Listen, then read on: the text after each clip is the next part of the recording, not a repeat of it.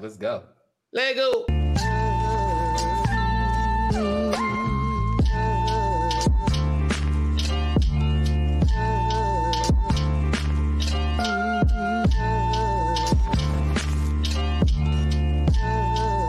Are we live? Those of us that are vulnerable in whatever way are powerful. And if you were wondering, the most gangster thing any of us could do is serve. That's how we start the All the Way Live podcast. Every week. We started like that every week. And that's our mission statement. That's why we say it. Because it's not some just for some cool stuff to say, but we generally be believing that there's so much power in being vulnerable. And that's exactly the type of show that we try to cultivate here every week, man. We cultivate this carefully curated content for your cranium consistently. And we bring it to y'all on time every week, man. Let's get some balls, let's get some drops or something for that, please. Are we live? Yes, sir. Yes, sir. Hey, Mr. Boss Xavier, we back in it again. Again, another week. Fire. Feels good. Feels good. Feels right. What up, people? Happy Tuesday. You know what I'm saying? We getting it to y'all. Rain, sleet, hail, snow, as my brother likes to say. We gonna get y'all a show. What's up? Hey, man. There's so much going on. There's so much to talk to. There's so much to get into. So before we even get into all of that, it's important to just lay the table out and let people know that this here right here is a show of intentful positivity. This is just a show between two brothers, two black men talking, and we take the thoughts, topics, and things that interest us and interest you over the week. We apply our time to it. We apply our brains to it. We do pre-production before it. We break it down during it, and we deliver it to you as this piping hot content. Don't we do that? That's all we do, pretty much. You know what I'm saying? That's our speciality. And what else are you going to get it broken down to you? What else cares so much about healing your head top? Let that breathe. Mm-hmm. Indeed. Let that breathe. You'd be a great pastor. You'd be an absolutely, and I'd go to your church. Any church where the pastor says "let that breathe" is a church I would also go to, for sure. For sure. Shout out to all the pastors. Like, turn me up on the pulpit. They can't hear me out there. Yo, you know what? We're getting dangerous. I'm sure there are pastors not far from my vicinity right now that are getting down like that tonight at Bible study. I promise you. I promise you. And we know that.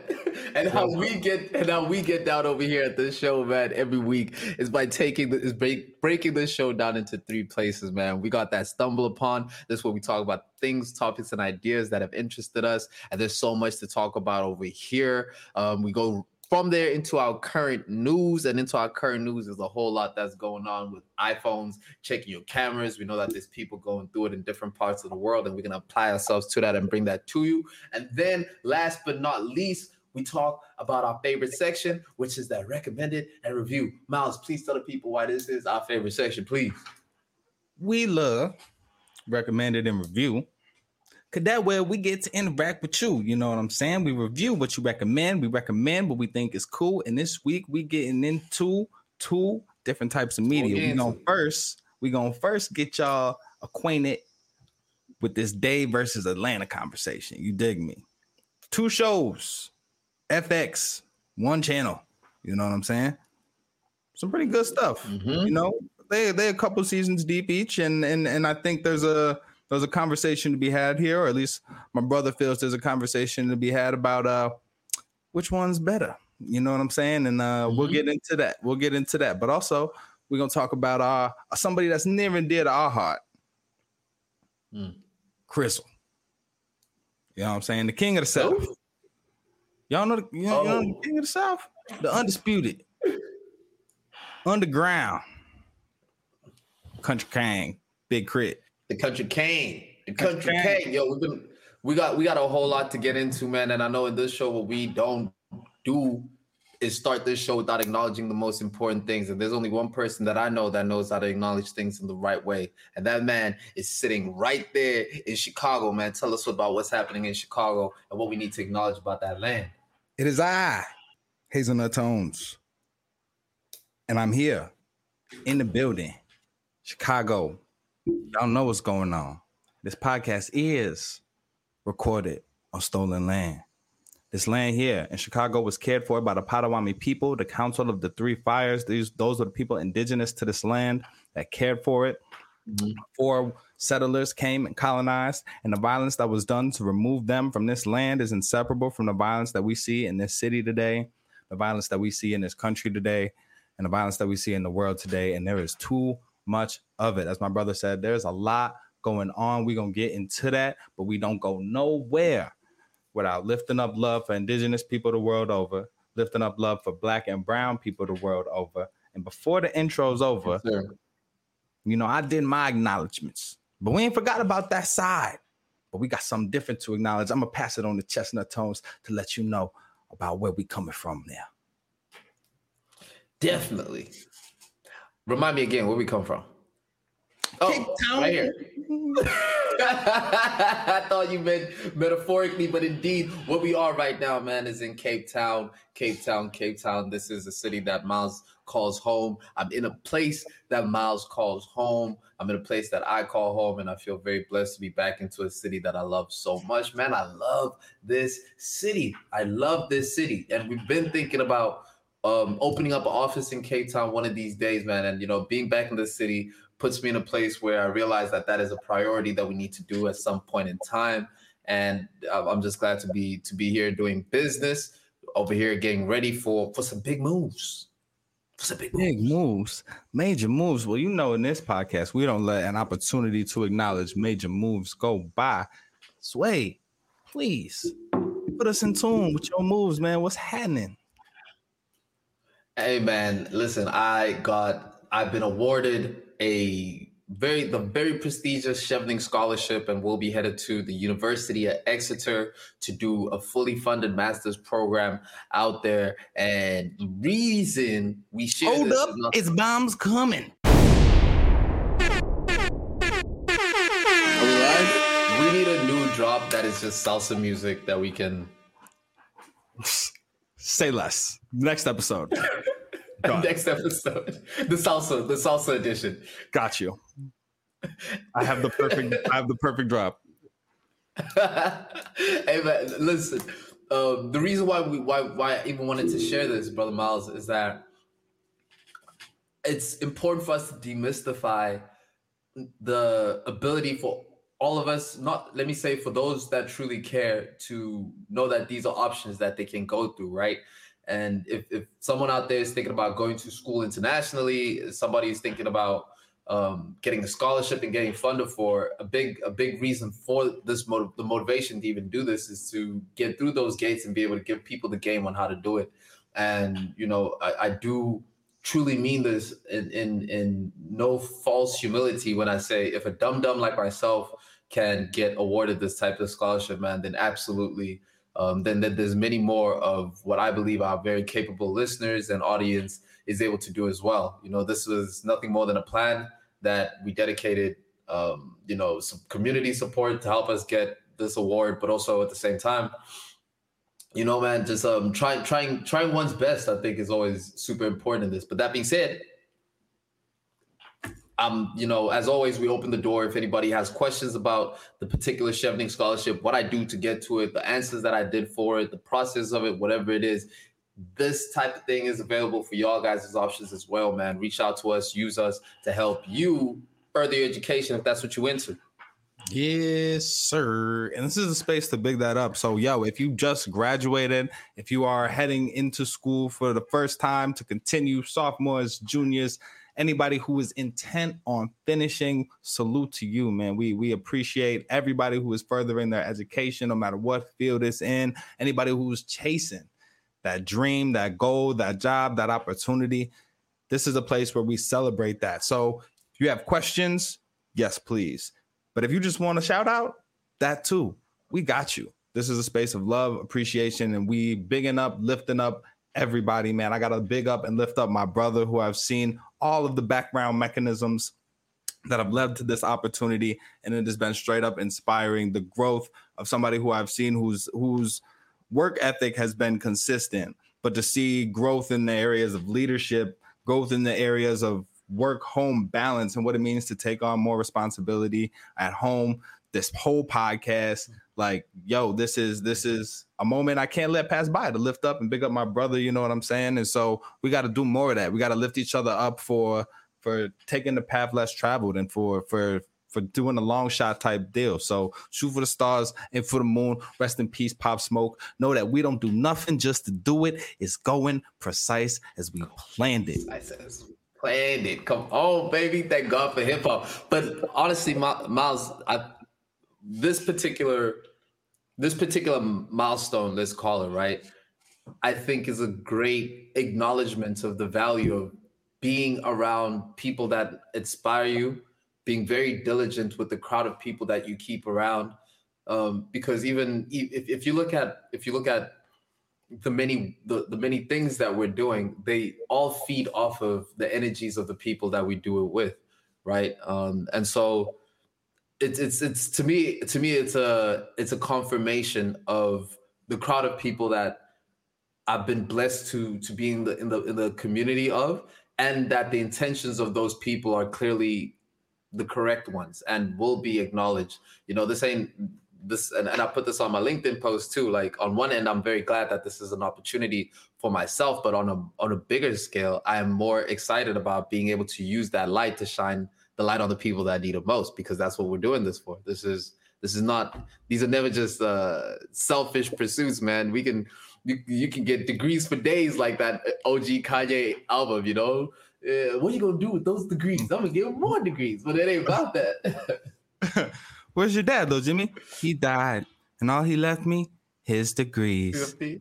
But if we can actually double down on this Kanye moment real quick, I think Dave Chappelle, in explaining in the most favorable light possible what Kanye does for the culture, is he described him as the one soldier that runs over the hill and sees what it's looking like over there and takes all the arrows and runs back up to the top of the hill, back to the squad, and says, "It's a lot of them over there," you know. And I appreciate you for being our vanguard. You know what I'm saying? If we can bring it back to the Panthers, even the vanguard of the revolution, you know, for leading us to be bold enough. The thing that's gone unsaid during this, and we'll wrap it up right now, but the thing that's gone unsaid is that this is a whole mission. You're changing continents to do this, right? And you're being fearless enough to do that, to pursue whatever the next level might be. Is incredible. So in the future, y'all might see a brother's background changing up. I might be in a different location. You know what I'm saying? Disclosed the undisclosed. You don't know, but just know that, yo, your example and your fearlessness and chasing the bag wherever it might be inspires me, and I hope it inspires somebody out there listening. And I think that's it. Can we get into the show? Are we in the show? Are we live? What's happening? Oh, we're all the way live, man, and thank you so much. Thank you so much. It's difficult to take compliments, but again, none of this is even close to being a singular. This is not a single feat at all. You know, without the work that you put in at the University of Chicago, with the work you do with the Mandula Foundation, with the work we all do with the focus on helping these kids. That's what it's always about, man. And that cannot be a singular individual feat. So we move forward for the betterment of these kids. Speaking of kids, what do you that's about the That's right. I think you were going where I think you're going. So those air horns can serve a double purpose. Let's go. We speaking of more acknowledgement, man. There's Meek Mill got crowned the Nelson Mandela Award.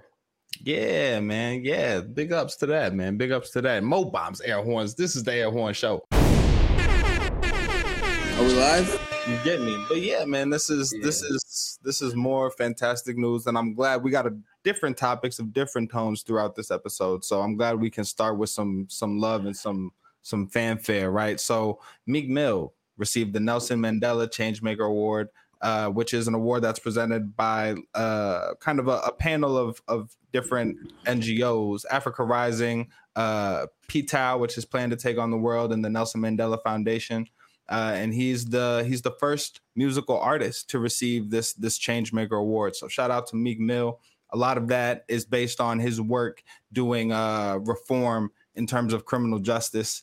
He's an individual that has had his own both complicated and yet not uncommon interactions with the law in terms of having been hounded for very minor offenses throughout his career when he's clearly doing things to better himself and to create opportunities for others. And it just shows that, you know, if I can quote Jay, we doing a lot of hip hop quotes but if it's light, dark, you know, real, rich, Poe, still a nigga, man. And so his story kind of exemplifies that. And his ability to triumph in spite of that, to receive this award, to be actually imprisoned, and for that to shape a movement, the Free Meek movement, huge in Philadelphia, huge for kind of this moment of criminal justice reform that has continued to be catalyzed and propelled forward by the unfortunate circumstances that we as Black people find ourselves in. You know, rest in peace to Breonna Taylor, rest in peace to George Floyd. And it's amazing to see a rapper doing this work. So yeah, man, big ups to Meek. Just for a little bit of context, some other people who have received this award include Masai Ujiri, who's the Toronto Raptors president and founder of the Giants of Africa Foundation, Hugh Evans, who's the founder and CEO of Global Citizen, Deborah Dugan, who's the former CEO of RED. If you've ever seen the RED HIV and AIDS campaign, the CEO of that. So some pretty illustrious people. And last one, Clarence Jones, advisor to Dr. Martin Luther King. So Meek is an exceptional company. I'm glad that he's being the recipient of this award. And it's amazing to see, you know, have examples of Black excellence being awarded and acknowledged both on a huge stage like that and at home with my brother, man. So I'm elated. Yeah, I mean, like, I think the dope thing about all of this is that it continues to put value on the efforts of impact work and of change and of social activism, right? Which is something that we're always such big supporters of. So even if there's no one occupation that one has to find themselves in that there's no opportunity to have impact work. I wonder if drug dealing is an occupation that it gets deep, but absolutely it does, right? We know that drug dealers like Frank White, Frank Lucas, right? They were known for doing some type of good in their communities with a lot of the money that they received, right? This is a part of that history. Whether that balances out with, you know, the level of drug dealing you're doing and the proliferation of drugs and throughout the community and what that does to family, I don't know, but there's a history of philanthropy with drug dealers for sure. El Chapo, Pablo Escobar.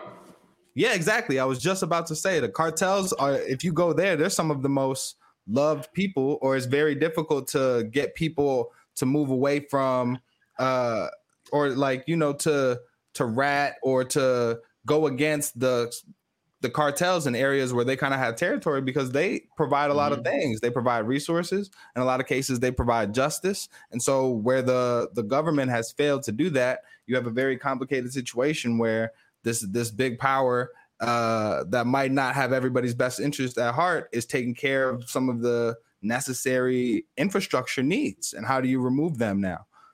Not too different from government, now that I think about it.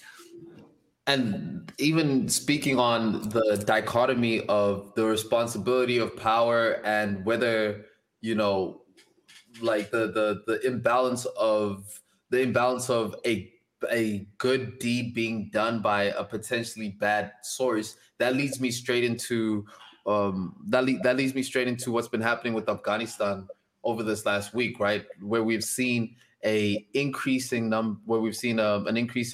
presence in the Taliban within the major states in Afghanistan, taking control of that country within a matter of weeks, you know. So with respect to that, it forces me to really ask the question of what,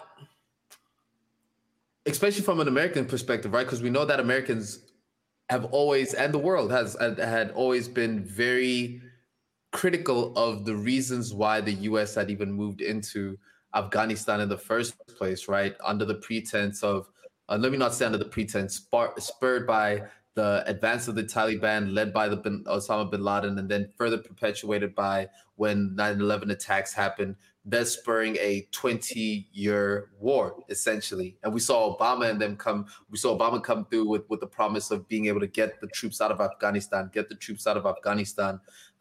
with a high cost ratio of what they say. It's every 5,000 bullets kills one insurgent.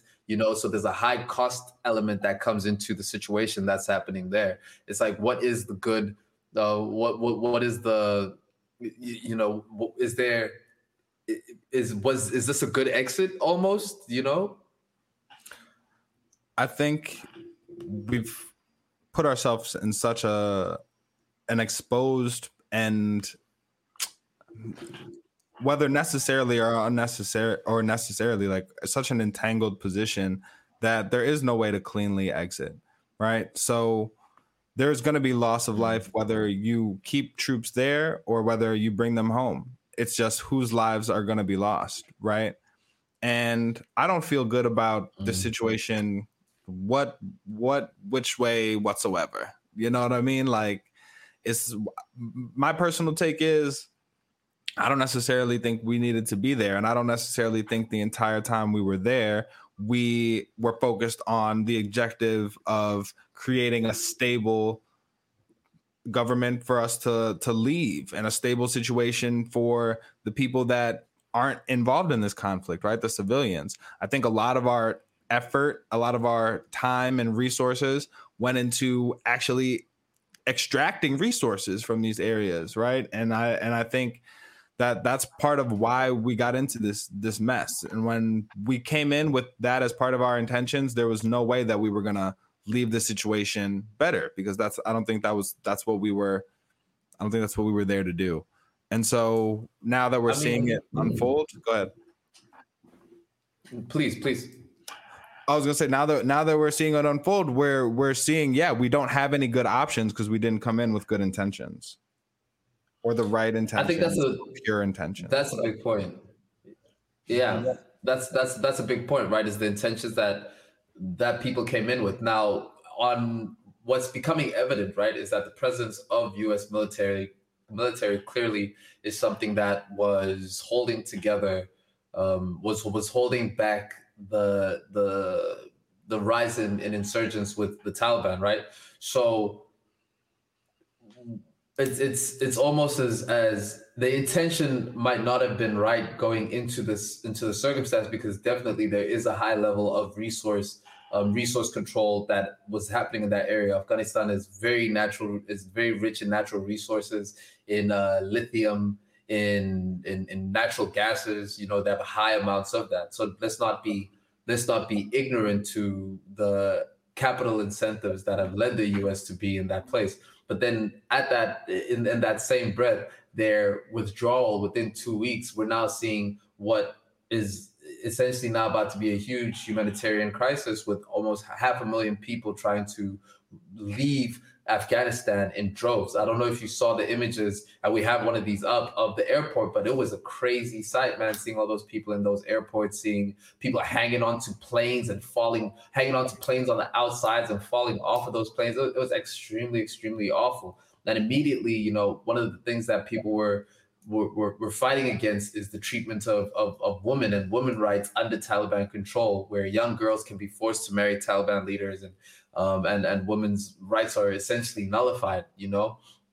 So it's kind of a catch-22, this one, because on one end, we've been screaming, U.S. must leave. The U.S. has to leave Afghanistan because of the reasons why they're under there, the military-industrial complex that perpetuates all of this. But then at the same time, it's like, once they do leave, this is what happens, man. You see 500,000 people trying to leave. That's wild. Yeah, absolutely. And I think it's a case study for what capitalism does all over the world is it promises that we can do both, right? It promises that if you're smart enough to know that we're over there for more than democracy, like we're going to get that job done and we're going to do the democracy half. But when it comes where the rubber meets the road and you're dealing with reality, oftentimes we've accomplished a lot more of that resource control than we have in terms of creating the stability. Our presence may have prevented the Taliban from taking over a lot of these cities that we're now seeing it taking, including Kabul. But I don't think we were devoting enough resources and energy into creating a sustainable situation. If over 20 years, you've continued to rely on the troops, the American troops, to maintain the status quo, then you know for sure that when you remove them, it's going to go back. At some point over this 20 years, however Taliban troops were being held back, that responsibility should have been transferred, or a more sustainable environment should have been created. And if that wasn't ever possible to do, then we should have never been over there. It sucks. It sucks to see, to know that innocent people are caught in the middle of this, that with politicians that they don't know and will never meet, and who are quite frankly showing a not that much care for their lives. It's tragic, man. So I'm with that. I feel for the people of Afghanistan, G. We have to feel for them. You know, they are going through a social crisis, and this is the trippy thing about it, right? Where under Obama's administration, you had at the time the largest increase in military and drone strikes into that area, killing many civilians, right? Which in turn almost pushed forward the advancement, the let's say the recruitment of people into the Taliban, because what they're seeing is this destruction that's happening around them. So even in the withdrawing of the troops, what the Biden administration and the Obama administration has said that their focus in going into drone strikes is part of the process of training local military in order for the local military to then be prepared to fight for themselves, so that when they do leave, local military can step in. But things such as the corruption within the local military has made that quite difficult. The military didn't fight back for a number of reasons. Is something that happened as well. But it's again, man, lifting up love for Black and brown people, like my brother says all the time. And that's one of those things where we need to acknowledge that situation, lift up love for the people in those situations, man, and let them know that this is that the world cares at the very least. Yep. At the very least. And we feel like it's important, to bring up these conversations precisely because we're not experts in them. And if we're sitting here trying to figure out what to care about and how to care and what we can do, we know that other people are sitting at home trying to sort all this stuff out. So that's just what we're trying to do. And if you happen to have some more information that you can hit us to on this topic or any other, please feel free to hit us up. We want to be providing the most accurate facts we could possibly be providing. We want to take into account all different perspectives. So yeah, man, this is two dudes using the history that we know and the information that we have access to make sense of what's going on around us. And at the end of the day, with this one, I think it's just it's sad. It's a bad situation, and all we can do right now is continue to educate ourselves, continue to remain informed, so that the politicians we elect are not the type that are going to get us embroiled in these conflicts that are bad for everybody. So think about that. Yeah. That's the big part, is educating ourselves. But then what do you do, for instance, when Obama comes in and he says that, by the end of his term, the military is going to have left Afghanistan? We champion that. We support that. Fast forward to not only is the opposite true, where more people are being drones, where there's an increase in military presence and drone striking in that area. So that's the big fault in U.S. politics right now, right? Whereas that there's no trust in the words that the government says. They say one thing, get into power, do something completely different. So you know what we can do at the very least is educate ourselves, like you say, on the issue. Also, let people know that these things are happening, you know, and if anybody else wants to, maybe if there's something that strikes up some sort of activist energy in somebody, then, you know, we would have done our job by sharing the information. Yeah. Speaking of sharing information where activist energy is needed, real quick, two topics that I just don't want to not mention. One, a report came out from the AAPI that found out that Asian hate, that crimes and assaults related to Asian hate have increased over the pandemic, right? In fact, over 9,000 reported cases of anti-Asian incidents have been reported in the US alone. And so a lot of the context to this is that a lot of the information that's been floating around in terms of the pandemic, a lot of the racially charged language in terms of the China virus and all of that type of stuff that has been floating around has created an environment that is unsafe for our Asian brothers and sisters, bro. We've seen in the US a few different viral videos of people that appear to be Asian being attacked by people on the street for no reason, right? And so we can't just, this is another instance where as a black man, I'm constantly finding us, and as I go throughout our history, we've constantly had to fight for our humanity, to be seen as human. And I've always found that building coalitions between the people that are experiencing this type of oppression and this type of violence, whether it be physical violence or structural violence, is hugely important. So we got to keep that same energy, the same way that when black people are being brutalized by the police, or when our safety is being threatened by white supremacy or anything like that, we have to keep that same energy for when white supremacy is affecting another group, whether that's Latinx folks, whether that's Asian folks, whoever that is. So we keep that same energy, stop Asian hate for real. And then I want to pass it on. Do you want to take this next topic on Haiti?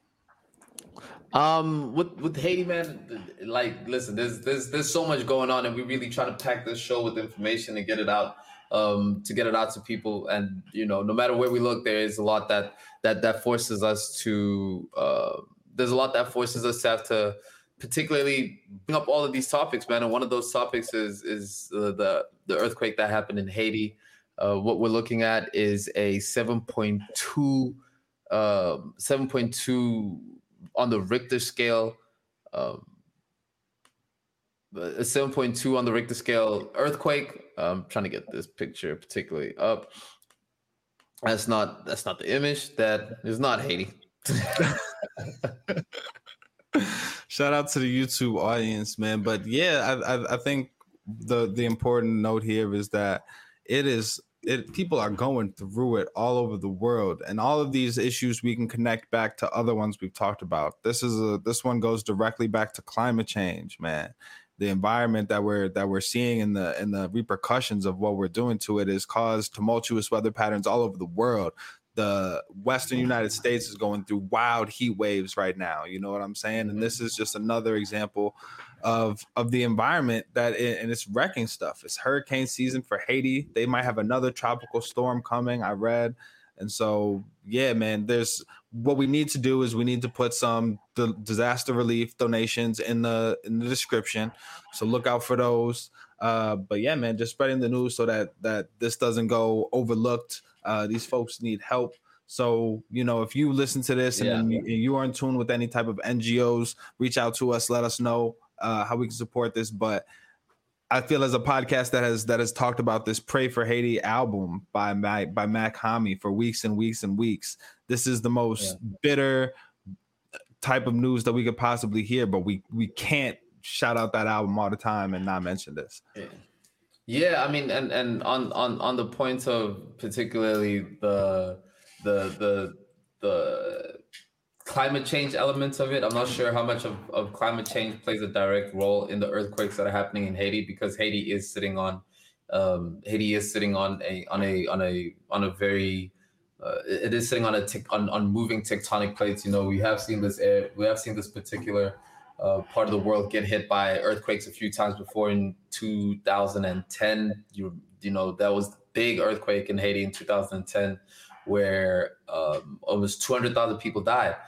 So clearly this is an area of tectonic friction that causes these earthquakes to happen. But that still doesn't dispel the fact that they hadn't gone over that earthquake that happened in 2010, and now have been forced to deal with this particular earthquake. I mean, man, Haiti is in so much chaos, man. To even call this country to even speak of poverty when you're speaking about Haiti is a massive understatement to it. And I think people don't realize that Haiti is actually like next door to the Dominican Republic. They are separated by a line really between the two countries, and Dominican Republic has its social issues as well. But the severe poverty that's happening in Haiti is what makes this particular topic particularly sad, when we look at it. So pray for Haiti. Again, no pun intended. If you haven't listened to Pray for Haiti, do that. Question is, are we going to give our money to Wyclef Jean? Hey man, I don't know enough about what Wyclef Jean is doing, and I need to educate myself about that. But shout out to him, man. Yeah, I would love to be able to. As funny as that sounds, I would love to be able to give my money to another Black man doing impact work, bro. So shout out. Yeah, I mean, that's the difficult thing is that Wyclef, they said the money had disappeared, and someone please call 911. Wow. I feel like you were very prepared for this part of the segment. I want to say that I had all these Wyclef Jean punchlines prepared for me, but I'm just good at this thing, man. That's all it is. Well, we appreciate you, Wyclef Jean. Hey man, give the people their monies, and we pray for Haiti, bro. We pray for Haiti. Pray for Haiti. Where we at with it, man? Speaking of Black and brown. Speaking of Black and brown people, I believe we have a drop for these sort of things because we're an organized podcast. Please drop us with that drop to get us into our stumble upon, please. Hey, y'all, come look at this. Yes, sir. There's a whole lot that we need to talk about this stumble upon right here. Okay. You are telling me that student proves Twitter algorithm biased towards lighter, slimmer, younger faces. I love this story. Now, question, Miles Xavier, do you have light? Are you? Which one of those particular things are you? You're this guy. For those that are not looking, Miles is the bottom left guy. It's funny because your head is perfectly lined up with it, and it looks like you. So that might have backfired just a little bit. You know what it is, dude? This ring light really does take away a lot of my chocolatey essence, and it makes me look a lot more light. He's got the same ring light. I'm super dark. He's got the same ring light because y'all, that was perfect. But I love this story because Twitter set itself up in this one, right? So as the headline reads, a grad student proved that the Twitter algorithm is biased.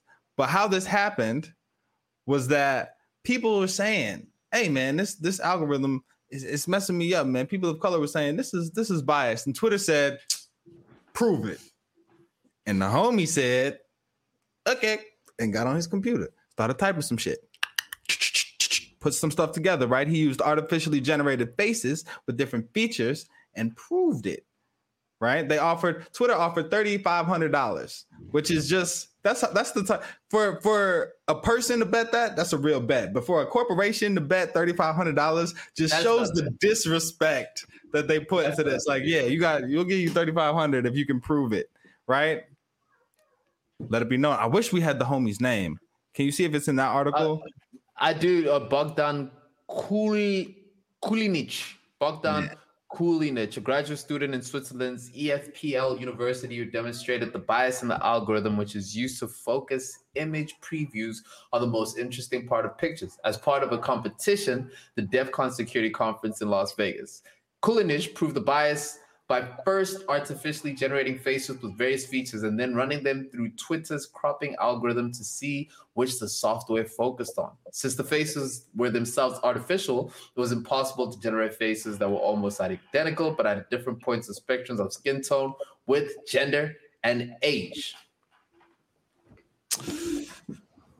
So that's awkward for Twitter.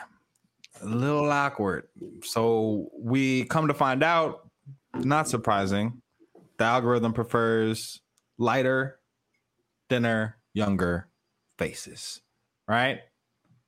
I take What does offense it to mean that. about this podcast that you have the lighter, thinner, younger face? Does Twitter prefers Miles? I don't think I have the younger face. I think my beard puts a couple years on me.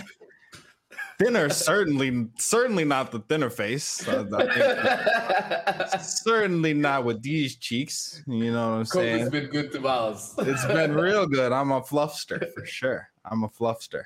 So I would say I have the lighter face maybe, but that's only because I don't get to hang out in Cape Town like you do. You know what I'm saying? I have to be here in Chicago for 8 months of the year when it's cold and 20 degrees outside, gray, cloudy. You know what I'm saying? Vitamin D deficient, but I digest. What are we gonna do, man? Twitter's against us. We're too black. I mean, too old. I'm too black. I'm definitely way too black for Twitter. But like, it touches on then, right? Is the algorithm biased, right? Or does the algorithm prove what the preference of the people are? Because the algorithm is determined by what people preferences are. If, for instance, say the opposite of younger, slimmer, lighter faces, it was older, larger, and darker faces, I don't know how many clicks that would get just from the perspective of general interest and the current beauty standards. So the question then is it us who prefer that and the algorithm just so happens to adjust itself to the things that we will click on more? Or is it the algorithm that is then forcing us to click on those things the other way?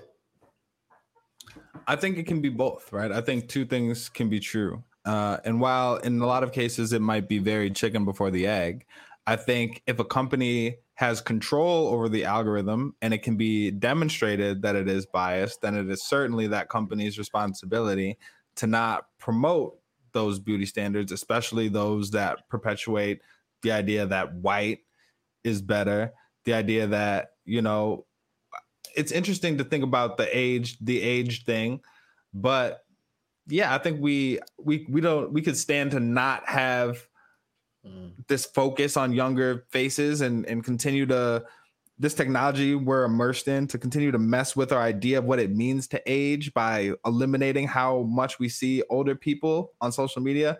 I'm not with that. And we know about a lot of the different issues that have come up with, especially with the way that we depict women's body image. And as soon as we start putting thinner as the standard, we get into very, very dangerous territory, especially with young girls that are developing a sense of self. So I'm not for any of it. And I don't think the company can say, this y'all like that. If we can prove that the algorithm is doing this, y'all need to correct the algorithm back to get us back to, you know what I'm saying? Sure, people's preferences and personal preferences, there's no way we're going to stop them from doing that type of targeting. But if if in any general way, a certain type of person their content is being marginalized, I am with that. I get that. I totally get that, right? And on one end, definitely some people getting marginalized over this particular algorithm spit out. But like when you look at just the basics of what people are into, right? Then it all really does start to make sense. I mean, from the slimmer faces, that's indicative of health and vitality, and that's always going to be something that sells because that's something that us as people we long for, right?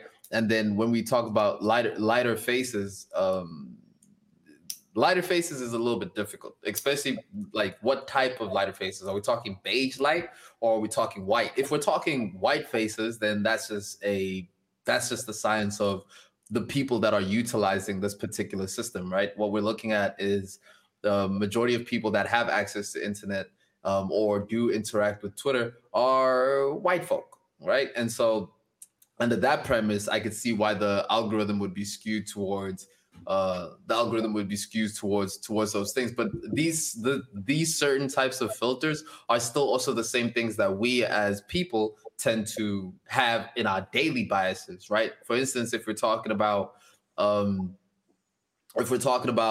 why it is that men prefer women with big chests and with more bodacious bosoms, and why bodaciousness has been a feature in women fashion for such a long time. I mean, but from the flying buttresses, you know what I mean? Like those are still things that that is indicative of a woman's ability to be able to bear child. So if we're referring back to, like, say, Yuval Noah off of Sapiens, right, who talks about instinctual attractions to things, those would be some of the things that people are attracted to. The vitality. Why is it that makeup makes cheeks pink? Those pink cheeks show a flow of blood, which is associated with youthfulness and therefore is an attractive feature. Why is it that high collarbones are something like that? Why is it that height is something? I mean, if Twitter would take people's personal preference with height preferences, I am sure the number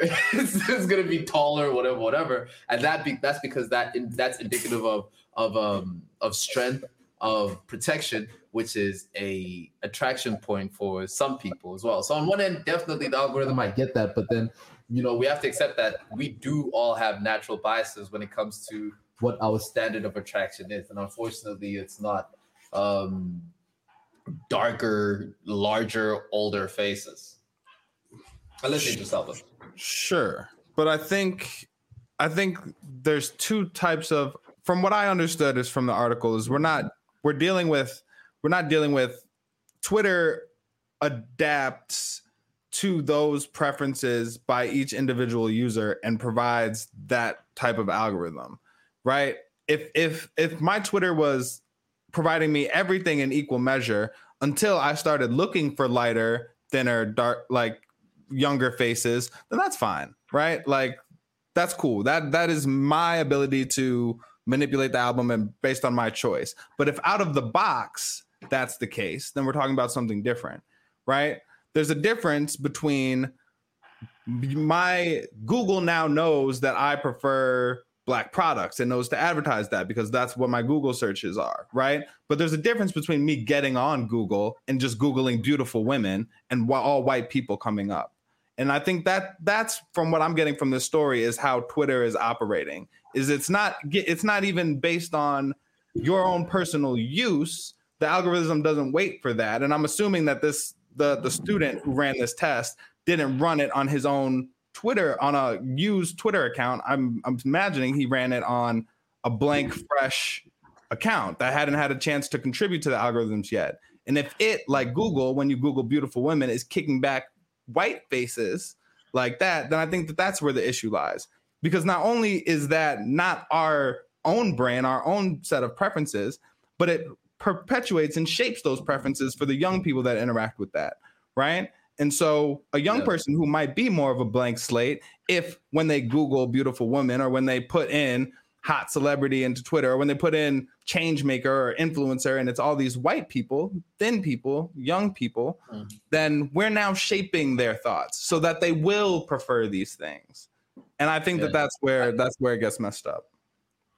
And that was part of the issue with magazine representation back in the day, right? Like, and we saw the effects that it had. You have people cronking their hair and straightening their hair, doing all sorts of wild stuff in order to pass off as not Black, essentially, up until, we had Jet Magazine come into play. We had a whole sorts of Black determined magazines. Shout out to Jet Magazine, actually, and the South Side Chicago's Art Bank, which is actually owned by the former owner of Jet Magazine. Some super, super, super dope stuff, man. If you're in the South Side Chicago, check that out. Super dope. But their whole purpose too was in order to bring forth the Black imagery in its beauty, right? I am Black, I am beautiful.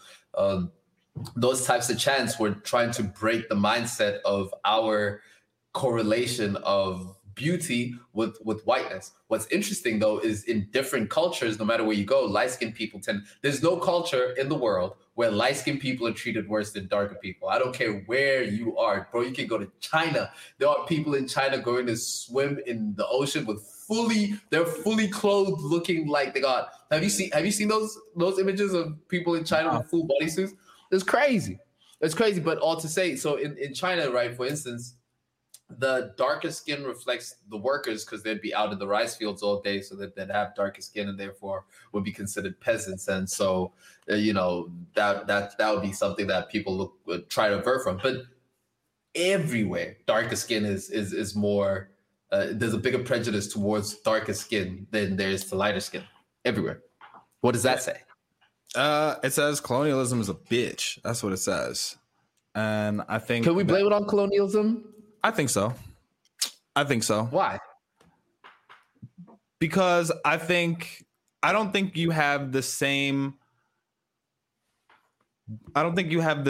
proliferation of the idea that white is better all over the world if this group of white people from the most originally resource rich and easiest to live on land, right? Go check out Guns, Germs, and Steel if you want to know what I'm talking about, right? There's a certain area where the white people from this region were able to have resources and transition more easily from being hunter-gatherers to people that were trying to build a different type of society. So if the world hadn't played out that way and those people hasn't traveled to all of these different places, that's a wild image to throw up while I'm trying to give some That was a wild image. Yo, y'all who are on the Spotify are missing out. My boy is going crazy with the imagery right now. But this could be a wild news story or a dope hip hop album. I'm not sure what I'm looking at. But like, yeah, I don't think that we get the same focus on whiteness if these people who had these resources weren't a part of building these empires. If it wasn't for the Roman Empire, if it wasn't for Greek and Roman philosophy becoming the centerpiece, and we are burning libraries and destroying resources everywhere else.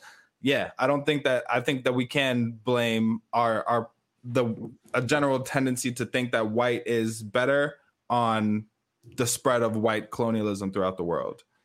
Yeah, I agree. I can agree to that to a certain extent, but then there's places, for instance, like Alaska, right, where even historically there have been let's say skin tone prejudices before colonization, and there's a history of that in different places. There's a history of that in Latin America. There's a history of that in Africa, where even lighter people were heralded above light-skinned people were heralded above darker-skinned people even before the rise of colonization. And I think at that point, what we're referring to more so than anything is just a genuine, maybe instinctual prejudice towards darker skin for whatever reason. What is dope and what I'm a proponent of is that chocolate is in, baby. Chocolate skin is in, baby. Chocolate skin is in. Hey, well, as the light skin bro, I won't push back too hard on that. I've certainly am familiar with, especially in Latin America, the ways that colonialism did play into the exacerbation, if not origination, of colorism. But I think, yeah, like, hey man, if for whatever reason, I'm at a point where I look at the world now and I see that we don't big up our beautiful dark-skinned people enough. Right. And a lot of times those people that we can point to, the Idris Elbas, right, rest in peace to Chadwick Boseman, seem to be the examples, the exceptions and not the rule. And so I think we still have a lot of work to do on learning a lot of prejudice toward darker skinned people for sure, but also older people and not super thin people. So yeah, and that I'm fully behind, like what you're saying about having the intention of lifting up Black and brown people, which is why what Rihanna is doing is so dope, which is why I'm such a big proponent of this inclusive community that we're having, and the fight for representation at its core is still something that has so much value.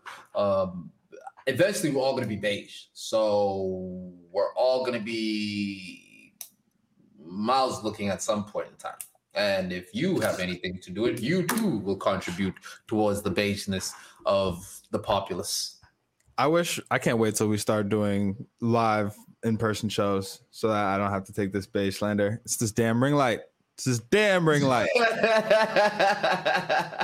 I would definitely need to get with a lighter skinned person to contribute a beige baby to the world, and hopefully that makes things simpler. I doubt it, but hopefully when we're all beige, we can all get along a little bit better.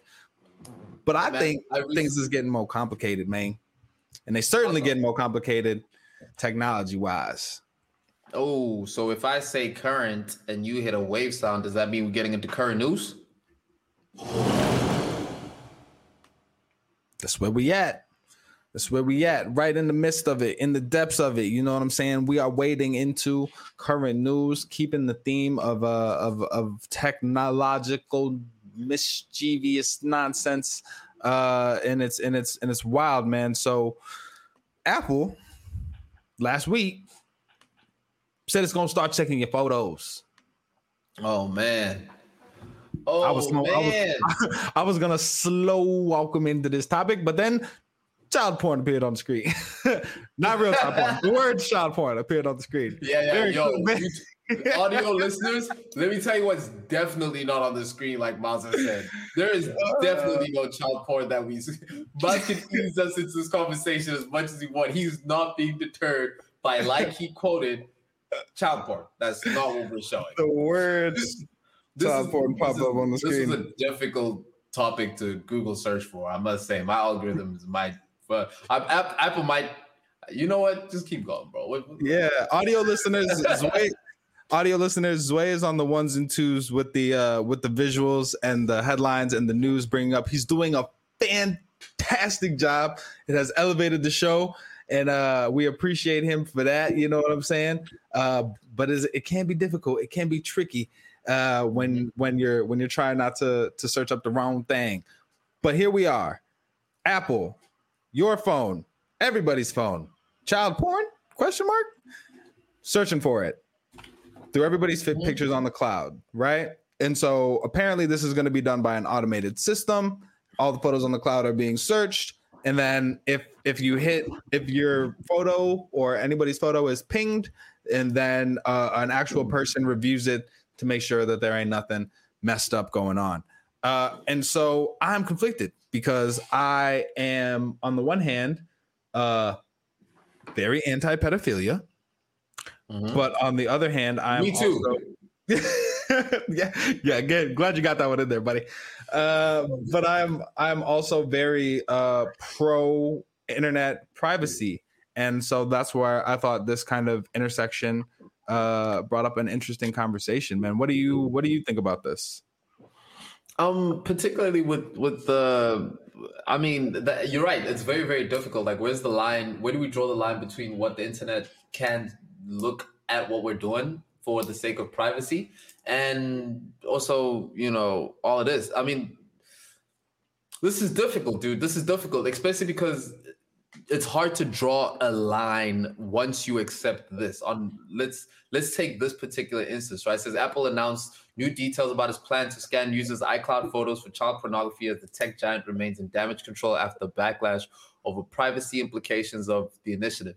Last week, Apple said it will implement a feature to detect photos stored on iCloud photos that depict sexually explicit activities involving children as part of the iOS updates due out this fall, seeking to reassure customers that it's minimizing the chance that the system might inaccurately flag an account as harboring child pornography. So it will not take action until the system has identified at least 30 matching child abuse images. So 29 is okay? I didn't want to interrupt you. But that was my thought as well. It was like, yo, you got to keep it under 29, sir. Even if you were gonna do that, 30. You shouldn't have told the number, dude. You shouldn't have given us. They shouldn't have told the number. Oh God, I'm glad you disclosed the amount of numbers. That's a good point. Why didn't you tell us? Now this is gonna be. You see now the magic number for perverts is 29. Oh my God. It's 29. That is, dude. 29 is a lot, dude. I don't have 29 regular news on my phone. Oh my God, dude. Yeah, there's so many dangerous directions to go with this. What else do we have from the article? Just finished reading. Yeah, that. what it doesn't say in the article is Apple is now motivated perverts all around to seek exactly 29 images. the new maximum images that perverts can have on the iCloud is 29. Oh no, 30 and you go to jail, buddy. this guy's wild, dude. Had 31 images. This guy's tripping. Yeah, dude. That's too over limit. That's dude. Oh, but yeah, I think so. So it's one thing. This is why this is such a great topic or a great kind of news story to bring in this conversation. At least for me, that is something that I know I don't have to worry about, right? And so on one hand, I am firmly on the side of the conversation that I often hear and think of as weak, which is like, I don't got nothing to worry about. They ain't gonna find no child porn on my phone, right? But as you alluded to earlier, is what's now? What if the next one becomes drugs? Let's say, and you still ain't getting me, but you're getting a little closer. You know what I'm saying? And so what if it becomes? And now we're getting a little bit ridiculous, but stolen merchandise, right? If you have any image of anything that at your crib that might resemble something that has been reported stolen, then we're gonna check your phone. And so it's just, as you said, where is that line? And is this so clearly something we can all get on board of, then say, yeah, y'all can look for that, search that, find them, get them out of here, that it's dangerous because it's such it's a foot in the door. And that's what's tough. I mean, you're right? And I think you captured all of the most important parts of all of that, which is that there's always a very difficult balance between where security begins and where and then where what they refer to as social tracking begins, right? So what we do know for a fact is that capitalism really struggles with dishing out, with taking power and then being able to relinquish that power. Well, it's almost a waterfall effect of power.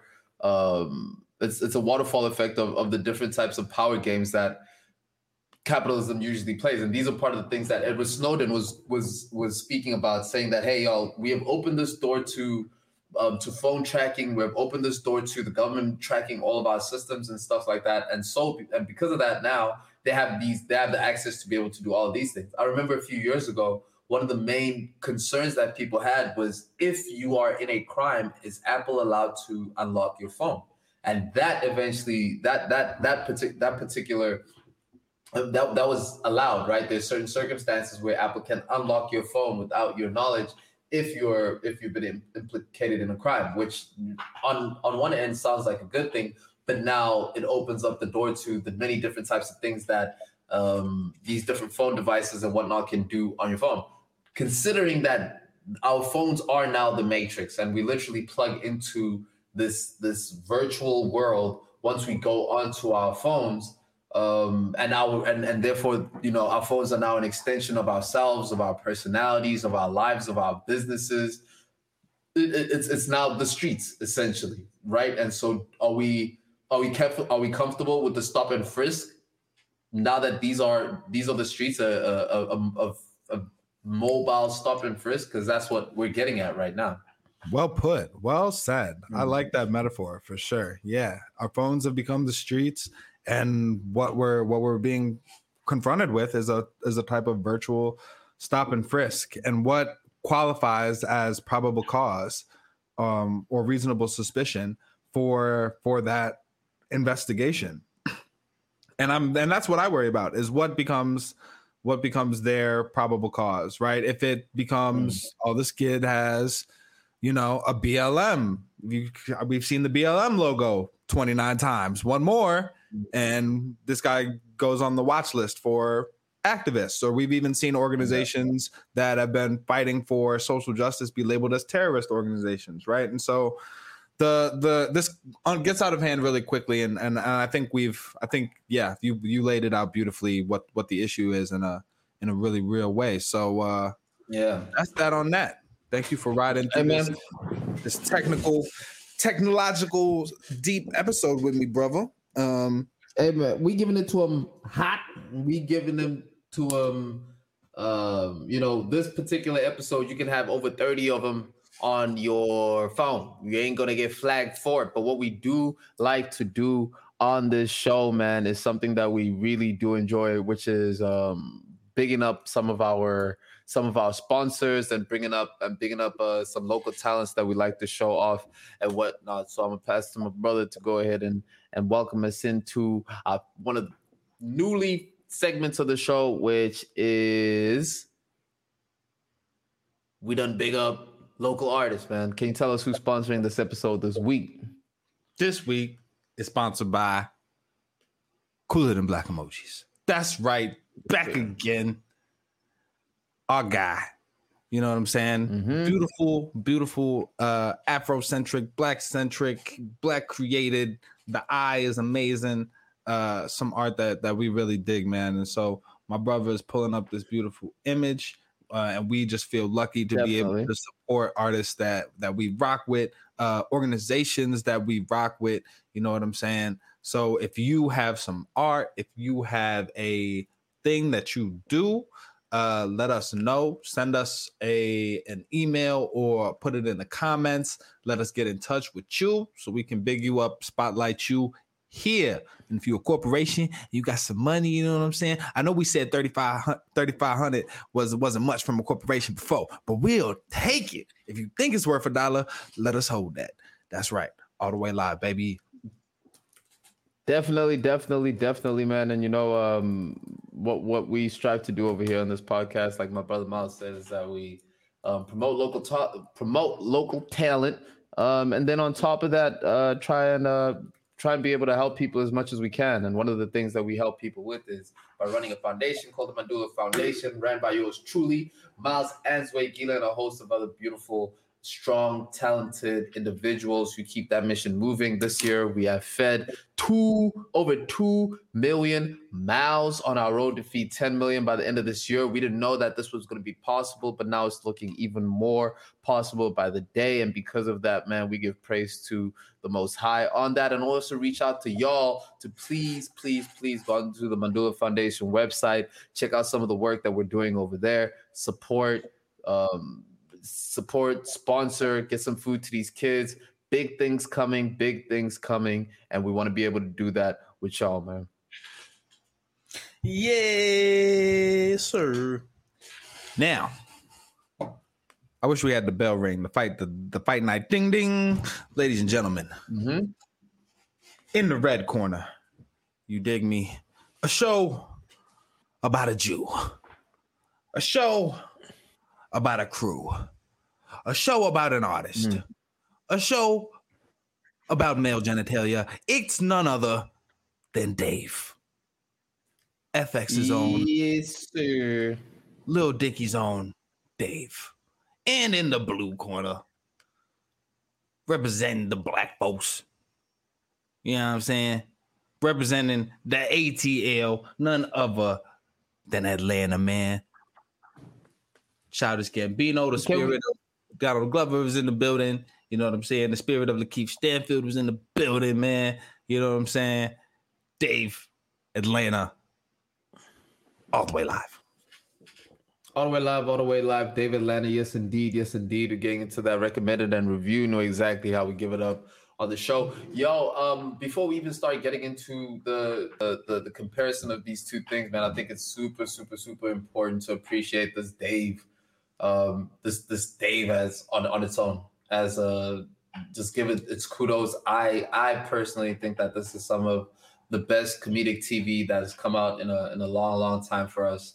I think that the direction that this cast has taken, the writers that have taken this, is one that shows a lot of artistic integrity and artistic vulnerability. And we say that vulnerability is powerful. This shit is so funny, man. This shit is so funny. If you haven't seen Dave, you got to give it a look. Season 1 was good. Season 2 is better. What you feel about Dave? I think Dave is super entertaining. I think it's really just like refreshing in terms of It's honesty in a lot of ways. I think it's a good story. I have a particular character. We'll get into it. The Gaeta, I think, is one of my favorite characters on TV.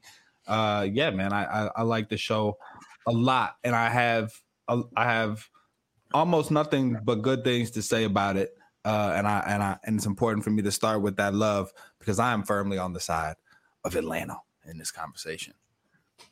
I mean, look, for the sake of conversation, right? I'll take the side of Dave. Because they're both 2 seasons in, hip hop focused shows that the main character, you could argue, is Darius on Atlanta. You could argue the main character is Darius, right? But although it is told through the vision of Childish, yeah, I wouldn't say that. I would say that in Atlanta, the main characters, and I'll that's another point I was going to make, but I think the main characters are more equally shared on Atlanta. In fact, each of the main characters and even some of the side characters have their own episode that don't have any other characters in it. So I think it's a lot more shared with Atlanta. I can see that. What a big criticism that I have between the two, right? Especially if we're going into the shared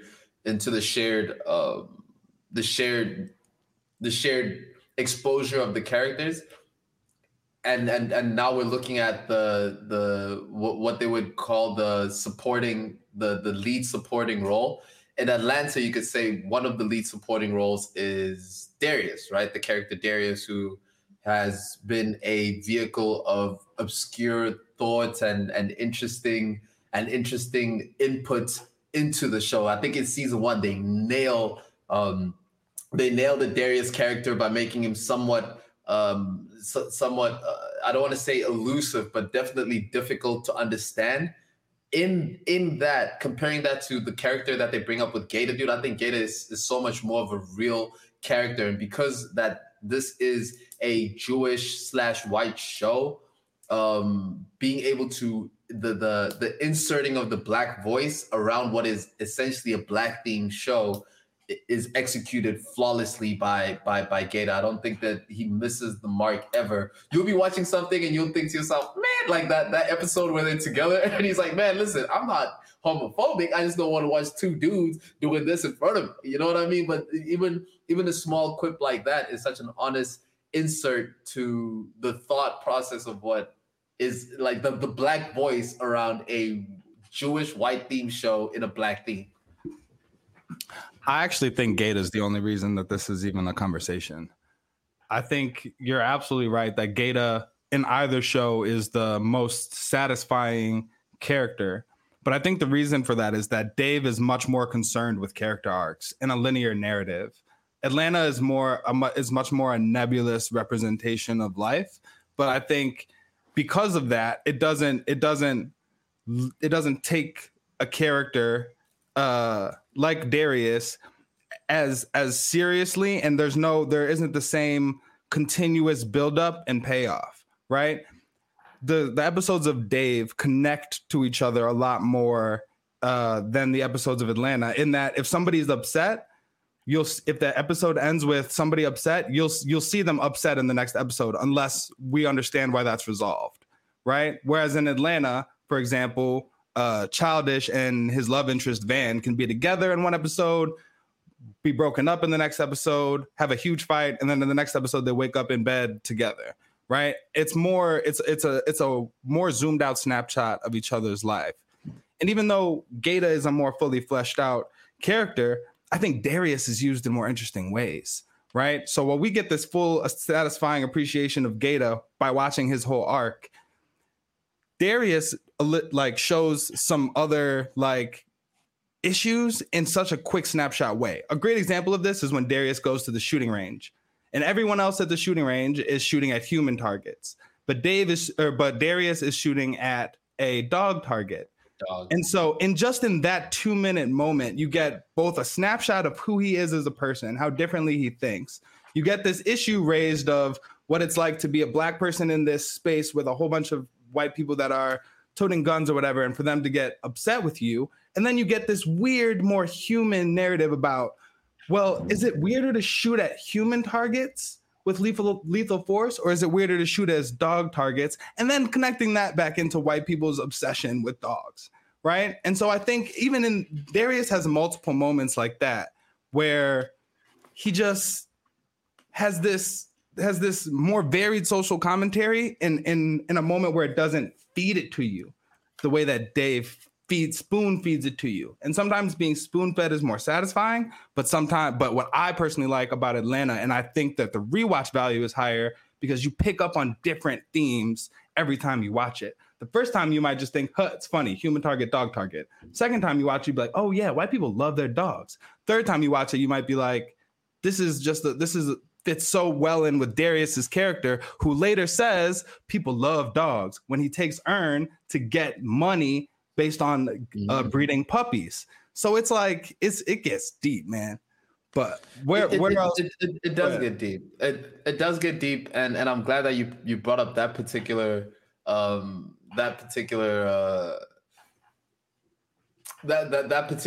moments in the show, because it does have many areas where the show is redeeming in that sense, being like, cool.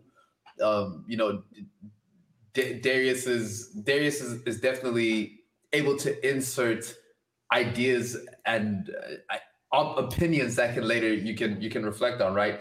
In a similar moment, if that is one of the observative, because it seems like both of these characters are the voice, are the vehicles in which ideas and opinions are brought through, right? Like you have the Darius.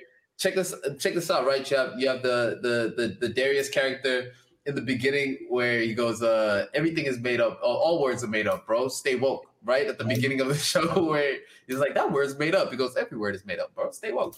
And then you have also on the Dave side of it, where you have essentially Dave and his black friend breaking. So you have the scene, right, where you have Gaeta and you have his black friend who are then coming to visit Dave and Benny Blanco in their respective, in Benny Blanco's house, and they're going through the usual, what we'd refer to on the show. There's no other way to put it than how do we even put it? A gay bromancing? What's the correct terminology for that? Yeah, I think the show is playing with the idea that these two presumably heterosexual white men enjoy testing the limits of their sexuality because they've never been rejected for anything, and so they like to play this game of chicken with who can cross the line or toe the line of heterosexuality, because just for the thrill of it, just because it feels uncomfortable, and they find humor.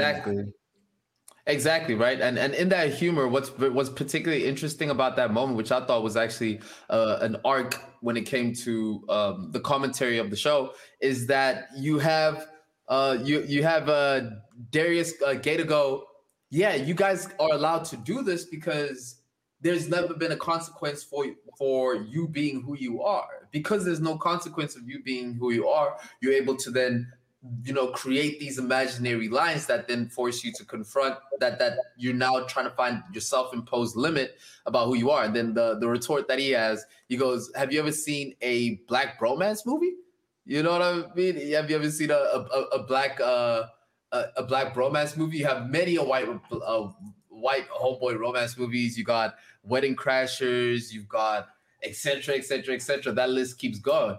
But he points it out, and they think about it, and they don't have it, right? And it's like, this is nothing to do with homophobia. It's just the reality that outside of that, at any point of who you identify as a black man, there is always going to be a consequence of your reactions outside of your own choosing, regardless of how you want to be able to define yourself. So the pursuit of you and trying to find lines of where you are uncomfortable or your self-identity or whatever, that option is not there. Yeah. They're tweaking, by the way. There's also Life with Martin Lawrence and Eddie Murphy. There's Bad Boys with Martin Lawrence and Will Smith. There are black. That is a bromance movie. Yeah. There's All the Way Live podcast every Wednesday. Y'all should go check it out. There you go. There's Soul Men with Bernie Mac and Samuel L. Jackson. That's underrated movie. R.I.P. to Bernie Mac. But I think even the scene that you just laid out, right? Like, while the show Dave does address some important themes like masculinity, like a cultural appropriation, it first of all, it sticks kind of to those themes, right? And in different episodes, I would say cultural appropriation, masculinity, and relationships are the core themes of Dave, and they kind of carry throughout all the episodes, right? And even though, here, I'll go to the first scene, and then we'll talk about the humor in Dave. But that scene ends. Do you remember how that scene ends that you're talking about? With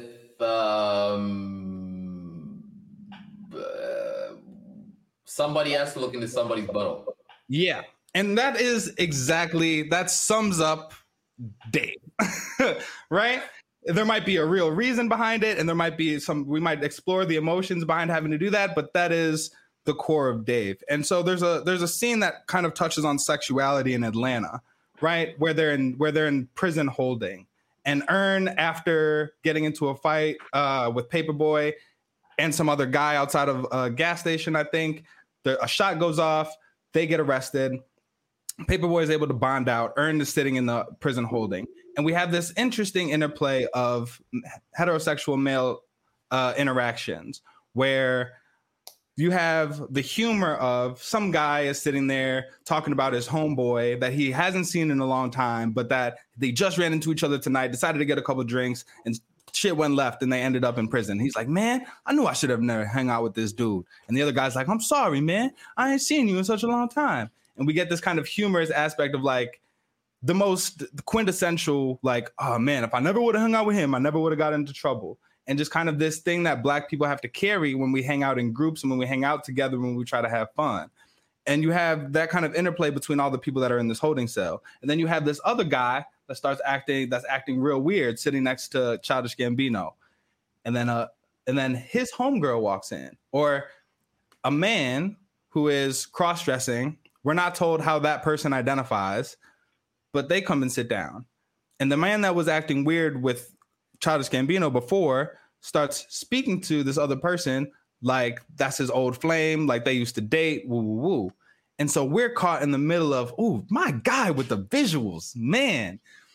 Thank you. YouTube audience, y'all are getting a treat right now, man. But this is so this conversation starts to happen between the individual that's here on the screen that's dressed as a woman or in typically woman's clothes and this gentleman. And we're caught, and they are having the conversation literally on both sides of Earn. So we are in the perspective of Earn, caught in the middle of this conversation where the elephant in the room is this person's sexuality. And that's multiplied by the fact that it's a Black show, that most of the people in the area are Black. And so there are two things that happen in really quick succession. Somebody brings up that this person is a man, disregarding however they identify or how the other person sees them, and that shatters the illusion. And this funny, humorous moment just devolves into this like bitter recognition of like, but we can't just allow each other to get by. We're bringing each other down. We're pointing out these flaws and shattering this illusion. Even when it's all of us, we're all in this jail cell. We should all be in the same position. And so really quickly after that, somebody kind of points that out, and the guy goes, well, you did this. You were getting oral sex from a dude while you were behind bars. And he says, that ain't gay. That's just jail. Right. Yeah. And so here in this scene, the man who was dressed in women's clothing or however that person identifies feels uncomfortable. The other guy feels emasculated. Earn feels awkward. And we're left sitting in this very human moment that started off so funny. And I think that is the difference between Dave and Atlanta, is that Dave, well, there's one more difference, but we'll get there.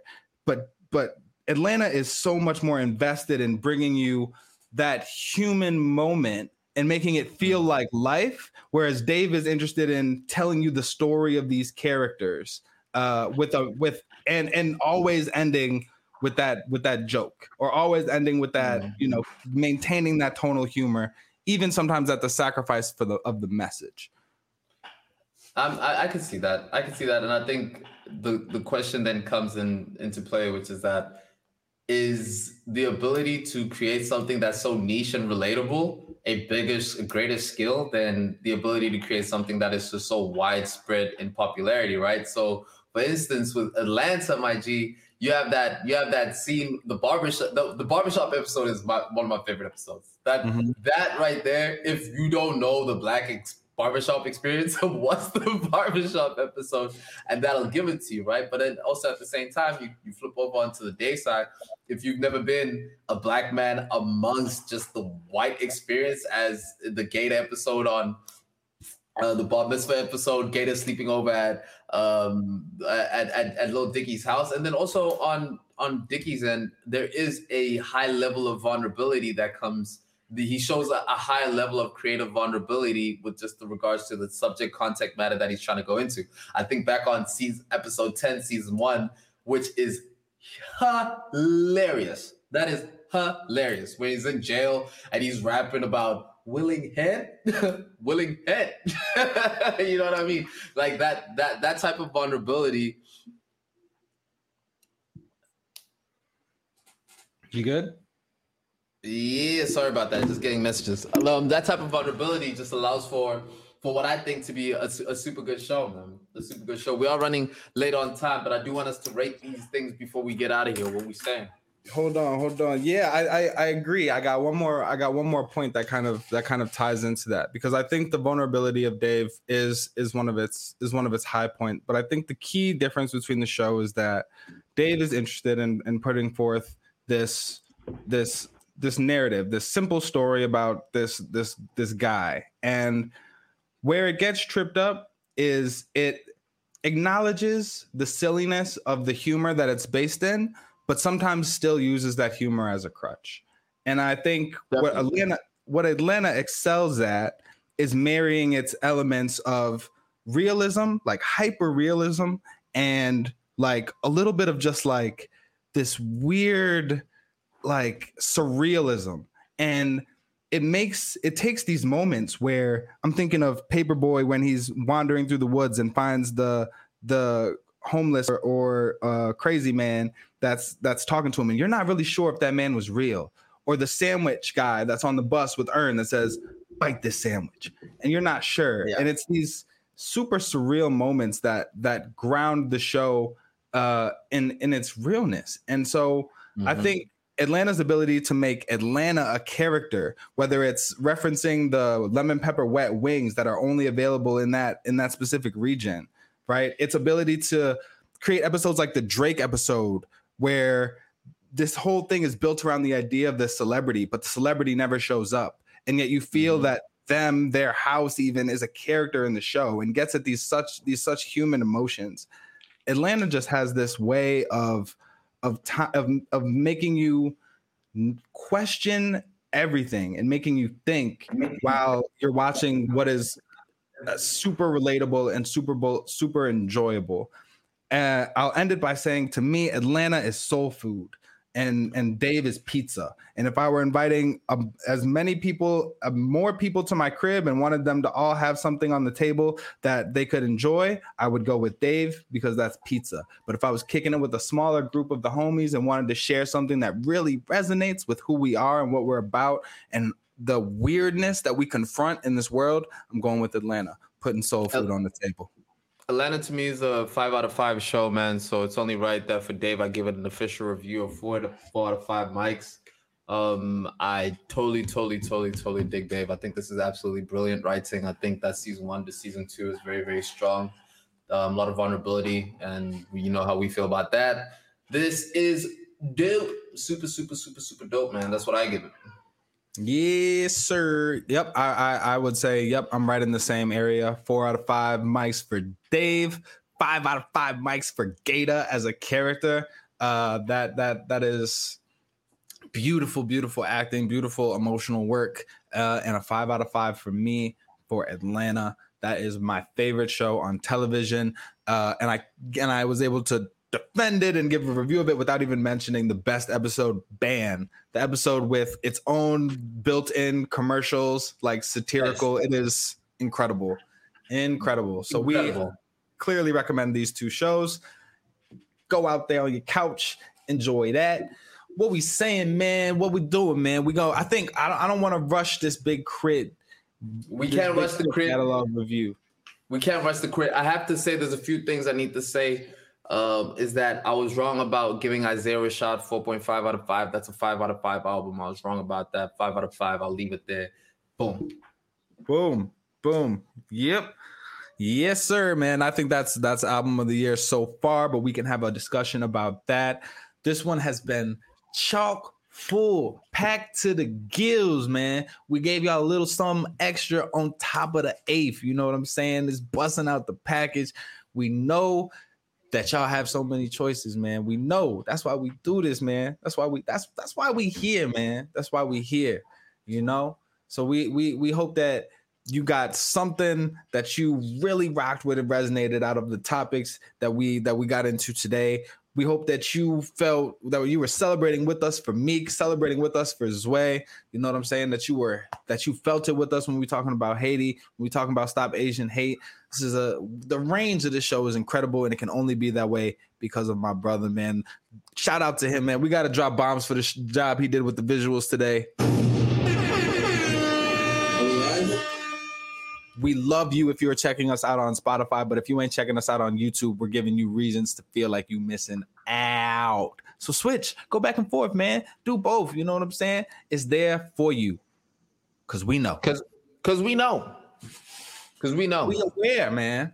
You know what I'm saying? It is inescapable that y'all have a million choices when it comes to listening to a podcast, and we appreciate you rocking with All the Way Live. We know you had to scroll past some other stuff, clicked on us. We appreciate you. We are grateful before we are conscious. We are celebrating life. We are celebrating how good it feels to be Black. Don't it feel good? It's my favorite thing, baby. My favorite thing, baby.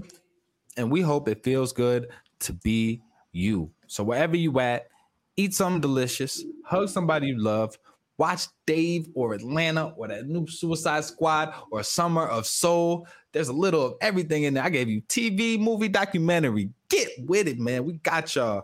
Peace, love, water.